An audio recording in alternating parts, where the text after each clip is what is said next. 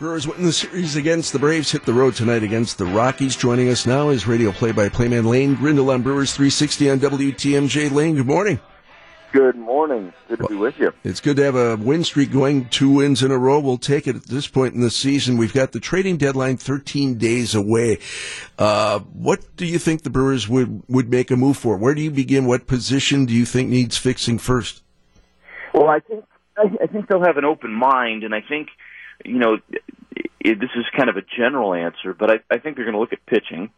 And I think that you can look at both sides of it, whether it's a starting pitcher or a couple of different relievers, because if you add somebody to your rotation, that can impact your bullpen too. From two standpoints. One, you can add a guy that's going to eat maybe a little bit more innings than what your current rotation is doing. Two, it moves a guy back into the bullpen. We already saw that with Gio Gonzalez being activated this weekend. He's going to get to start Saturday against the Diamondbacks.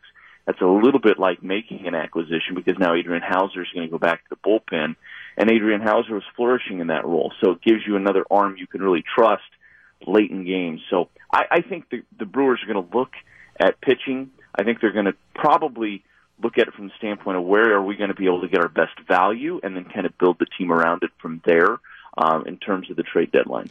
Lane, when you make a trade, you obviously have to give something up.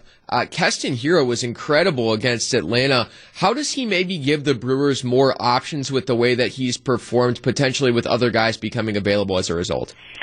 Yeah, well, I mean, you said the name that won't be discussed in any trade. Yeah. It wouldn't matter who was offered. I can't imagine there's any shot ever the Brewers would even listen if somebody. I mean, I think they would get laughed at. So he would be off limits, but yes, you're right.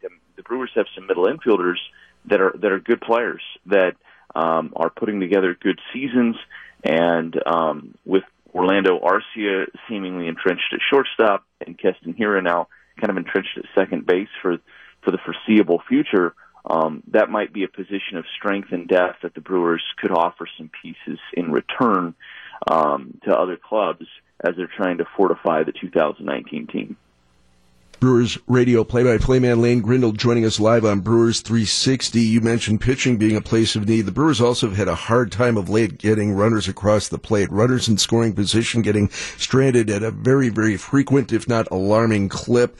The need for another bat seems to be urgent in this lineup as well. Yeah, I don't think that the Brewers will be that aggressive in that regard, to be honest with you. I think if the Brewers do anything with their lineup, it'll probably be internally.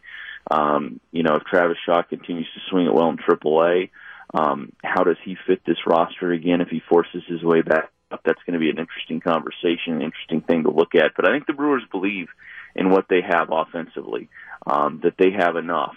And it's, they've gone through a tough stretch. There's no doubt about it. And you're absolutely right. They have not performed with runners in scoring positions specifically over the last 3 to 4 weeks. But I think this group will. This is the same core group plus a couple of bats that put them in position to win the Central last year. And I think the Brewers, on the large end of it, will roll with this group position player-wise. Brewers and the Diamondbacks. I think I said Rockies before. It's the Diamondbacks tonight, 8:05 here on WTMJ. Lane Grindle, Jeff Levering on the call tonight on WTMJ. Lane, thank you so much. Thanks, guys. Appreciate it.